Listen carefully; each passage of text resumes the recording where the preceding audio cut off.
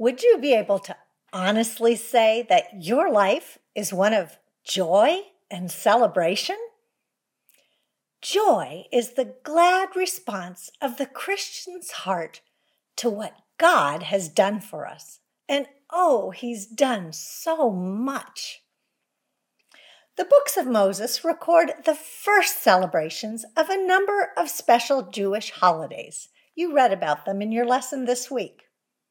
Many people of Jewish heritage still observe these, along with several others that were instituted much later in Israel's history.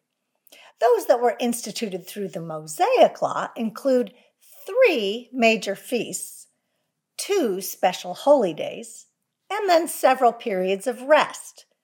We're going to consider each of these in the order they're covered in Leviticus. First, the Holy Day of Atonement, then the 3 major feasts, that second holy day falls within one of them, and finally, the periods of rest. Now, the Israelites were commanded to keep these observances so that the meaning behind them would be preserved for successive generations. Many had messianic implications. Christians have given some of these celebrations new names to better reflect the manner in which Christ fulfilled them. We celebrate out of gratitude rather than obligation. It's the joyful response of our hearts. The Day of Atonement was the most important and most holy day on the Israelites' calendar. Today it's more commonly known as Yom Kippur. On October 6, 1973, Egypt and Syria launched an attack on Israel, hoping to gain back territory Israel had won in the Six-Day War a number of years earlier. The day on which they attacked was the Day of Atonement. Many Israeli soldiers were away from their posts observing Yom Kippur. After several days, they were finally able to rally. They fought back impressively, retaining the land that was encroached upon and even gaining additional land from Syria in the Golan Heights. Since this attack occurred on the Day of Atonement, it's given the day new significance for modern-day Jews. Now, on the Mosaic Day of Atonement, 5 animals were brought to the tabernacle area, 4 of which would be sacrificed. Specific rituals accompanied each of those sacrifices, and the most significant of these involved the entering of the most holy place and the unusual ritual involving the 5th animal. The Day of Atonement was the only day of the entire year in which the high priest would enter the most holy place. Inside, the sole furnishing, the Ark of the Covenant, symbolized God's throne. Entering God's holy presence was very dangerous. Therefore, the priest was instructed to carry burning incense in first, in order that the smoke would screen the lid of the ark, the atonement cover, and the priest wouldn't die. According to Jewish legend, a rope was tied around the priest's waist or legs so that if he was struck dead, someone on the outside could drag him out, pull him out. Then the priest carried in some of the blood from the sacrifice, sprinkling it on and before the atonement cover. While the priest only offered one animal, a bull, for his own sins and that of his household, 2 goats were involved in atoning for the people. Lots were cast to determine which goat would be sacrificed and which would serve as a scapegoat. The priest put his hands on the head of the live goat and confessed the wickedness and rebellion of the Israelites, symbolically transferring them to the goat. This live goat was then led outside the Israelite camp, where it symbolically carried away the people's sins. According to the Mishnah, the written form of the rabbinic traditions, the scapegoat was pushed over a cliff to its death, in order that it might not happen to wander back into the camp. The sacrifice of the one goat for the sin of the people and the carrying away of sin by the other are beautiful pictures of what the Lord Jesus did for us by his atoning sacrifice. By his death, He paid the debt owed for our sin, turned God's wrath away from us, and carried away our guilt. As Psalm 103:12 says, as far as the east is from the west, so far has he removed our transgressions from us. According to Leviticus 16, verse 15, when the priest sprinkled the blood of the goat on the atonement cover and in front of it, he was making atonement for the most holy place. He then repeated the blood splattering process in the outer room, the holy place, and then on the altar. Thus, from the inmost part of the sanctuary working outward, all areas of the sanctuary were cleansed from the pollution of Israel's sin, so that it might be a fitting place for God to dwell. This leads us to an important question, and one that's widely debated. What exactly was the purpose of the Day of Atonement? I mean, for what or for whom was atonement made? There's no question that the Day of Atonement purified the tabernacle. The controversy surrounds whether or not the Israelites were forgiven of their sins, and if so, for which sins? As we read through Leviticus 16, it seems evident enough that atonement was made for the sins of the priests and of the people. Leviticus 16, verse 30 says the Israelites would be clean from all their sins. Verse 33 says for all the members of the community. And verse 34 says atonement was made once a year for all the sins of Israel. However, when we compare what Leviticus 16 says and what other scripture passages say, the answer to the question suddenly is not so clear. As we saw in the last lesson, Leviticus 4 through 6 said that the sin and guilt offerings only atoned for specific, unintentional sin. Secondly, Numbers 15, 30, and 31 states emphatically that there was no provision for sins that were committed knowingly. Furthermore, in addressing the Day of Atonement, the author of Hebrews states, but only the high priest entered the inner room, and that only once a year, and never without blood, which he offered for himself and for the sins the people had committed in ignorance. So which sins were forgiven on this important day? All sins or only some? Some scholars insist the special atonement ritual averted the wrath of God for all the sins of the people for the past year, arguing that atonement for the high priest and the congregation is really more the focal point of the chapter than the purification of the tabernacle. The only limiting factor was a proper heart attitude of penitence and faith, which of course was also true for individual sacrifices on other days of the year. But other experts insist that the primary objective was to maintain a pure sanctuary, although the priest also offered the sacrifice for the sins the people had committed in ignorance, meaning unintentional, inadvertent sin. Well then, what should we conclude? A few things. First, it's possible that when Leviticus 16 says atonement was made for all the sins of the people, all the Israelites' unintentional sins is what was meant. That's possible.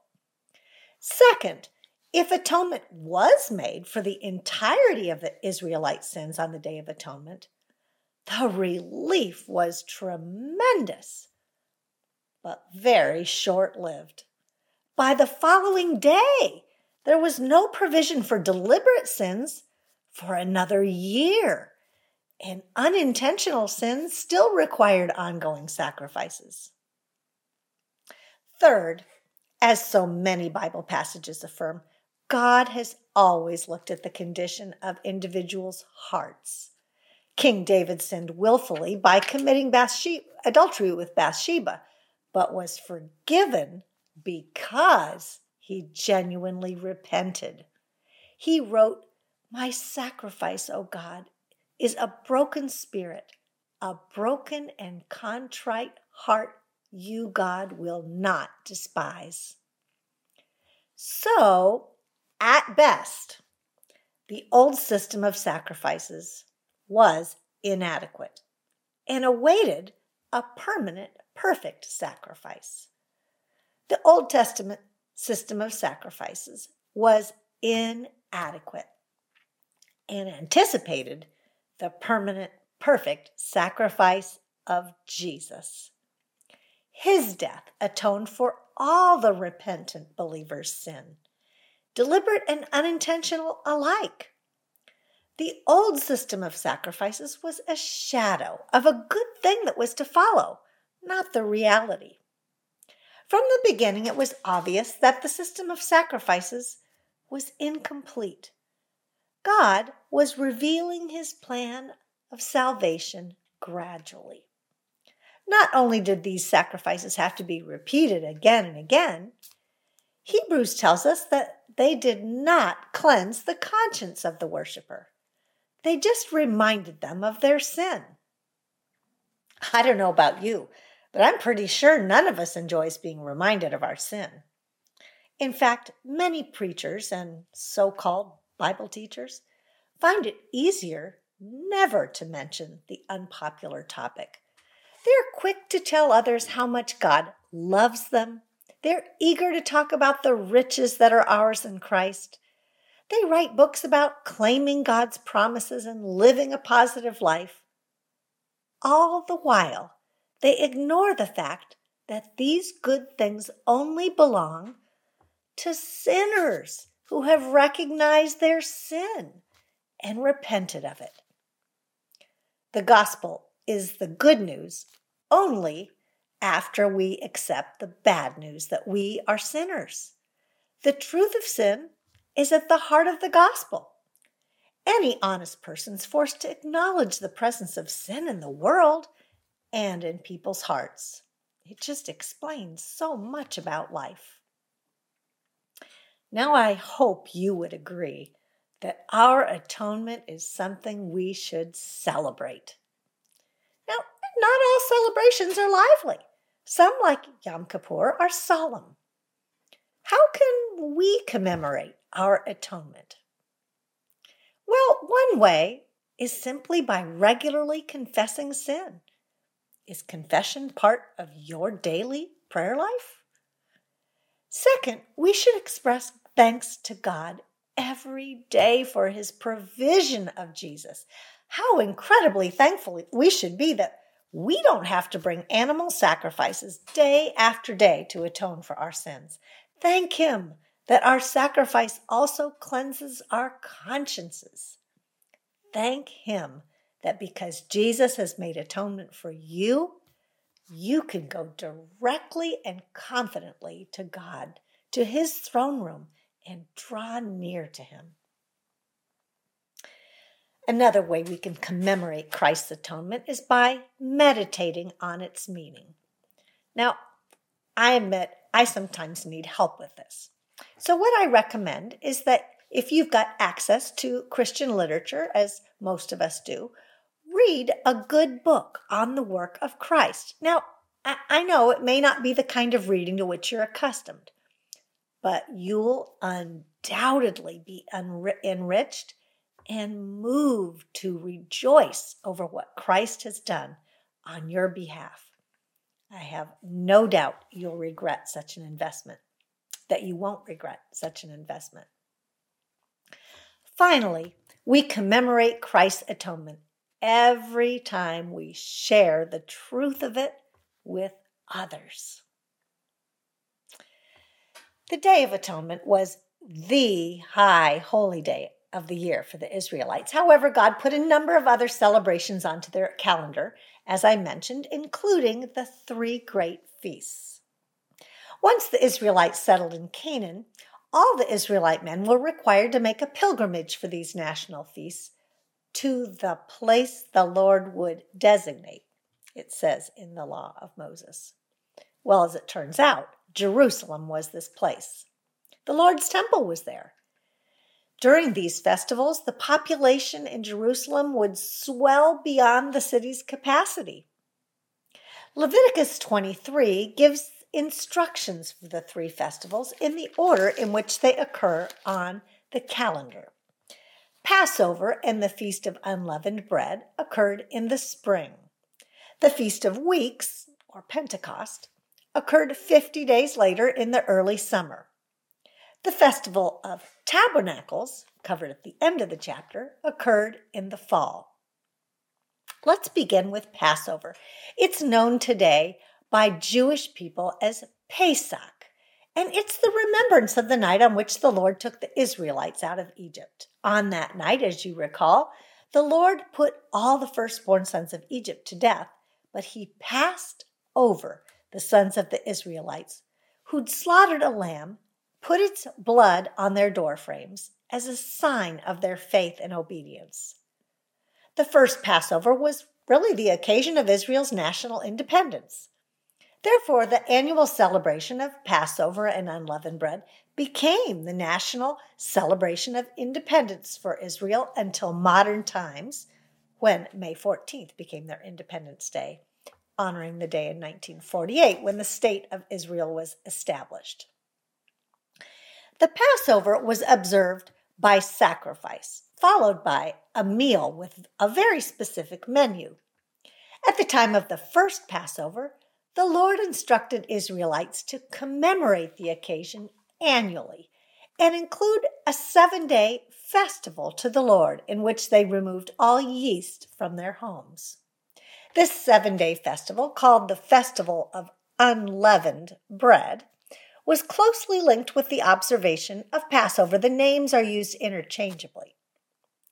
Now, included in that same time frame was also the offering of first fruits, which wasn't actually a separate feast, but just part of the Feast of Unleavened Bread. On the first day of the Sabbath during the Feast of Unleavened Bread, the Israelites presented a sheaf of their first grain from their barley crop, a wave offering. It was a way of acknowledging the Lord's blessing on the land that he gave them. According to the Gospels, Jesus enjoyed the Passover meal with his disciples the night before his death. Now, Passover was on a Friday that year, but Jesus, knowing he'd be crucified before sundown, celebrated the meal with his followers the prior evening. Today, Christians refer to that particular Passover meal as the Last Supper. Jesus changed the meaning of the elements of the meal, saying that the bread was a symbol of his broken body, and the wine indicated his shed blood. Jesus was crucified early the next morning, the day of Passover, the day on which the Israelites celebrated their redemption from slavery, the day they departed from Egypt. Paul wrote, "Jesus is our Passover lamb." His sacrifice was the one to which all previous sacrifices pointed. Then Jesus rose on the third day, Sunday, the day after the Sabbath. According to Leviticus 23, first fruits were to be offered on the first day after the Sabbath during this week of feasting, the same day Jesus arose.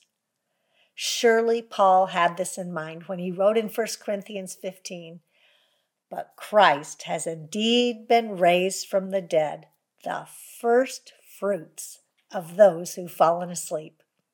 For as in Adam all die, so in Christ all will be made alive, but each in his own turn, Christ the first fruits, then when he comes, those who belong to him." The second of Israel's great feasts is the Feast of Weeks, alternately known as Pentecost. Today, Jewish people call it Shabbat, meaning weeks. These names are derived from the fact that this celebration occurred 7 weeks plus 1 day after the day of first fruits. This is the only one of the three major feasts given in the law that did not commemorate a special Old Testament event, although Jewish tradition related it to the day Moses received the law from God on Mount Sinai. It was an early summer festival, concurrent with the end of the wheat harvest, and for this reason, it's also sometimes called the Feast of Harvest, and it's the Jewish national festival of Thanksgiving. According to the book of Acts, after Jesus ascended to heaven, his disciples followed his instructions to remain in Jerusalem, where they would receive his promised gift of the Holy Spirit, the Spirit of Jesus. Acts 2:1-4 tells us that it was on the day of Pentecost that the Holy Spirit arrived. Now, the month in which the third great feast, the Feast of Tabernacles, occurred was the first month in Israel's civic calendar, but the seventh month in its religious calendar. This was a very special month. 7 is a number associated with completeness or perfection in the Bible. The seventh month of Israel's religious calendar was filled with 3 celebrations spread out over the course of the month. The first day of the month, which would have equated to New Year's Day in the civil calendar, trumpets were sounded to announce the new year, explaining why the celebration's called the Festival of Trumpets. Today, the Festival of Trumpets is known as Rosh Hashanah. This day has always been closely linked with the Day of Atonement, which occurred in the 10th day of that same month. The days between the two have been traditionally considered a time of preparation for the solemnity of the Day of Atonement. They're Israel's 2 traditional holy days. Then we have the Feast of Tabernacles, also known as the Feast of Booths, Ingathering, or today as Sukkot, occurring on the 15th day of the same month and lasting for 7 days. It was the most prominent of the ancient celebrations and an especially joyful occasion. A welcome event after the somber Day of Atonement just a few days earlier. The most distinctive feature of the festival was the construction of temporary huts out of fruit and leafy branches in which the Israelites were to live during the week of celebration. It commemorated Israel's desert wanderings, during which they lived in temporary shelters or booths, tents, tabernacles. The Feast of Tabernacles also celebrated the occasion of the ingathering of the autumn produce, marking the end of the agricultural season. Like the other feasts, the third feast also has New Testament significance. John 7 tells of Jesus attending this feast and teaching in the temple courts. By his day, the rabbis had added a tradition in which the priest poured out water on the altar. According to the law of Moses, the Israelites repeatedly grumbled about lack of water, you remember that, while they lived in the tents in the desert. Surely finding water was foremost on their minds during those years. On the final day of the feast, according to the New Testament, Jesus stood and loudly proclaimed, "Let anyone who is thirsty come to me and drink. Whoever believes in me, as Scripture has said, rivers of living water will flow from within them." Perhaps nearby, as he spoke, the priest was pouring out the water on the altar. The great feasts of Israel reminded them about what God had done in their past. The Feast of Passover reminded them of their deliverance from enslavement in Egypt. The Feast of Pentecost, although it didn't have a historical link, reminded the Israelites of God's provision through their harvest that year. It was therefore a celebration of his work in their very recent past. The Feast of Tabernacles commemorated God's presence among them during their difficult years of tent dwelling in the wilderness.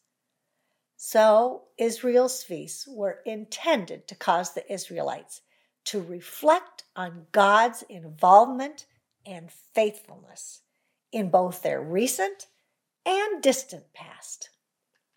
Still today, believers should celebrate God's past work in our lives. We should celebrate God's past work in our lives. And as I said, there's so much to celebrate. Now, of course, this doesn't mean we should live our lives focused on the past. That would be detrimental to our spiritual growth.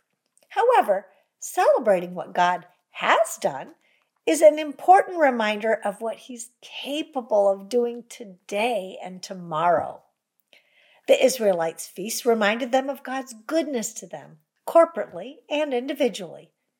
In the words of one writer, nowhere is the continuity between the Old and New Testaments so clear as in the calendar. You see, the Jewish Passover has become the Christians' Good Friday. Their first fruits is our Easter, and their Festival of Weeks is our Pentecost. In all of these, we celebrate God's work in our lives.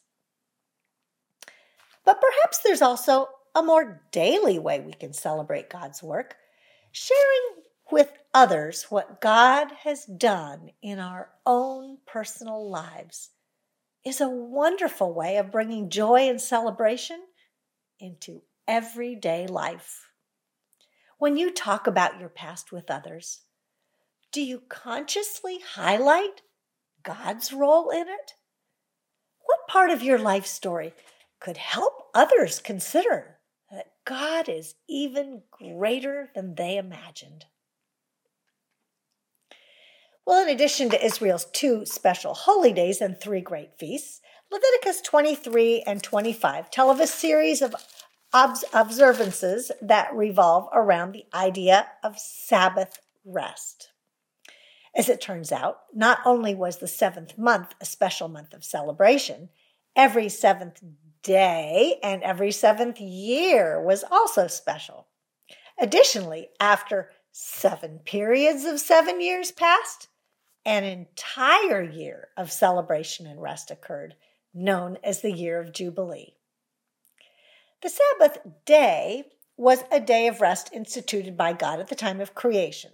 But as I said, the Israelites were also instructed to plant and harvest crops for 6 years and then allow the land to rest in the 7th year.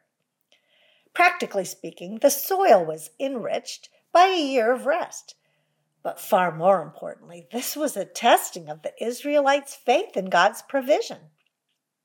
Furthermore, in the Sabbath year, all debts owed to Israelites by other Israelites were to be canceled. Every 50th year, the year following 7 sabbatical years, was to be a year of Jubilee, a special year of celebration and liberation. As in the sabbatical year, the land was to rest.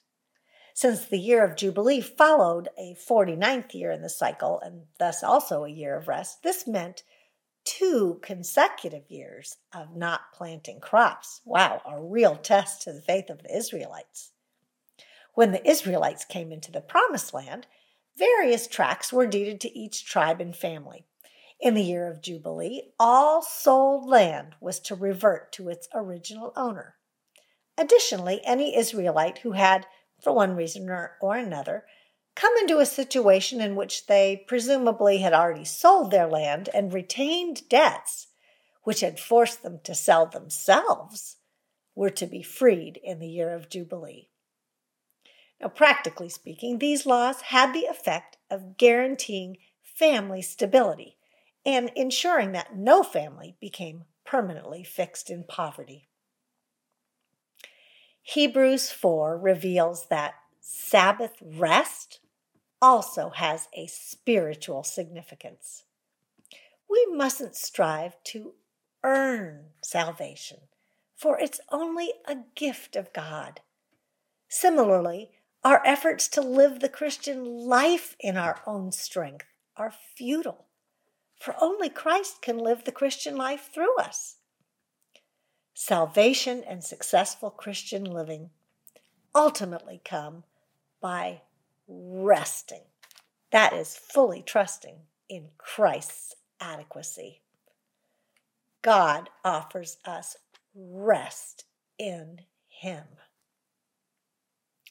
Aren't you so thankful? I can't say how thankful I am that He's offered me this wonderful rest. Now, resting in Him doesn't mean we sit around all day and do nothing for the remainder of our lives. Of course not. But it does imply cessation from reliance on our own adequacy and trust in Christ's adequacy instead. This is first a theological matter. However, doctrine must also move from our heads to our hearts so that it becomes practical for us.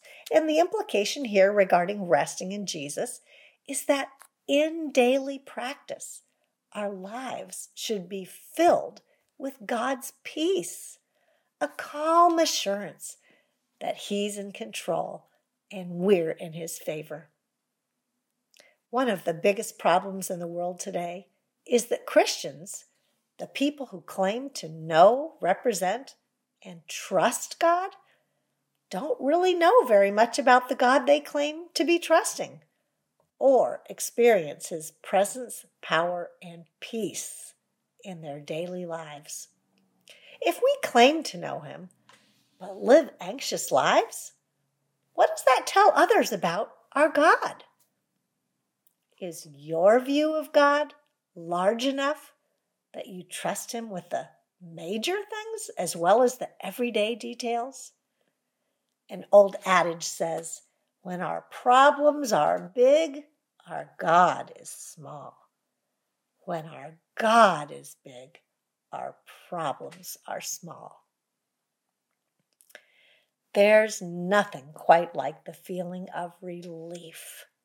And that's exactly what God offers us in Christ. It's what Sabbath rest is ultimately about. Rest from our worries, rest from our self-designed efforts, and relief from the pressure of being on our own. Now, I'd say that's something to celebrate. And as we learn from Israel's special observances, we should also be celebrating the forgiveness that's ours today, as well as God's work in our past. So much to celebrate. I have to wonder, do others see that our hearts are rejoicing in what Jesus has done for us? Are we celebrating?